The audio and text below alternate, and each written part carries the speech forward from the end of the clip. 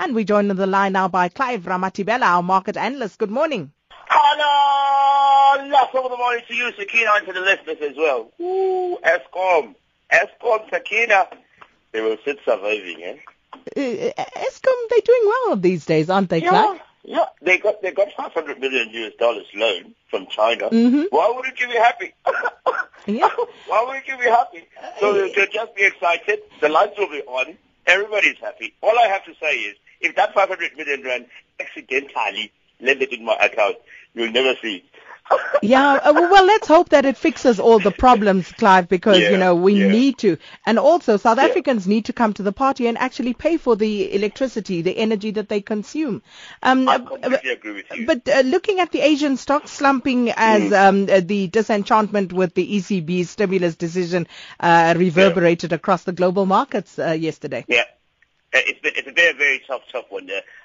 And Mario Draghi tried as hard as possible to explain the reasons why they didn't reach the yields or the demand that I think a lot of commentators were expecting to see. So the ECB's announcement stung those who had piled up on the wages against the currency amid expectations of more aggressive easing.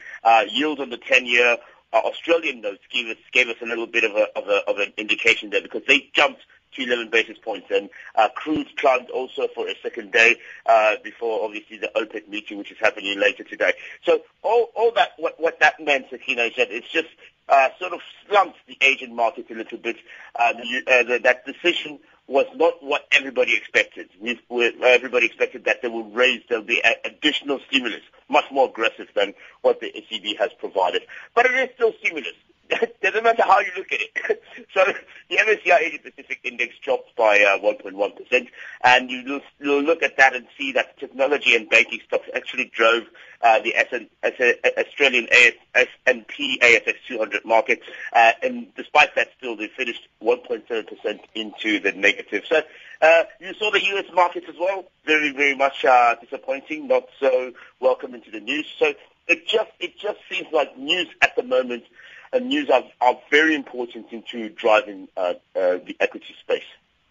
And then, of course, today the ratings agencies, will South Africa will we be able to survive, Clive, a ratings downgrade if it does go that way? I'll make it very sweet and short.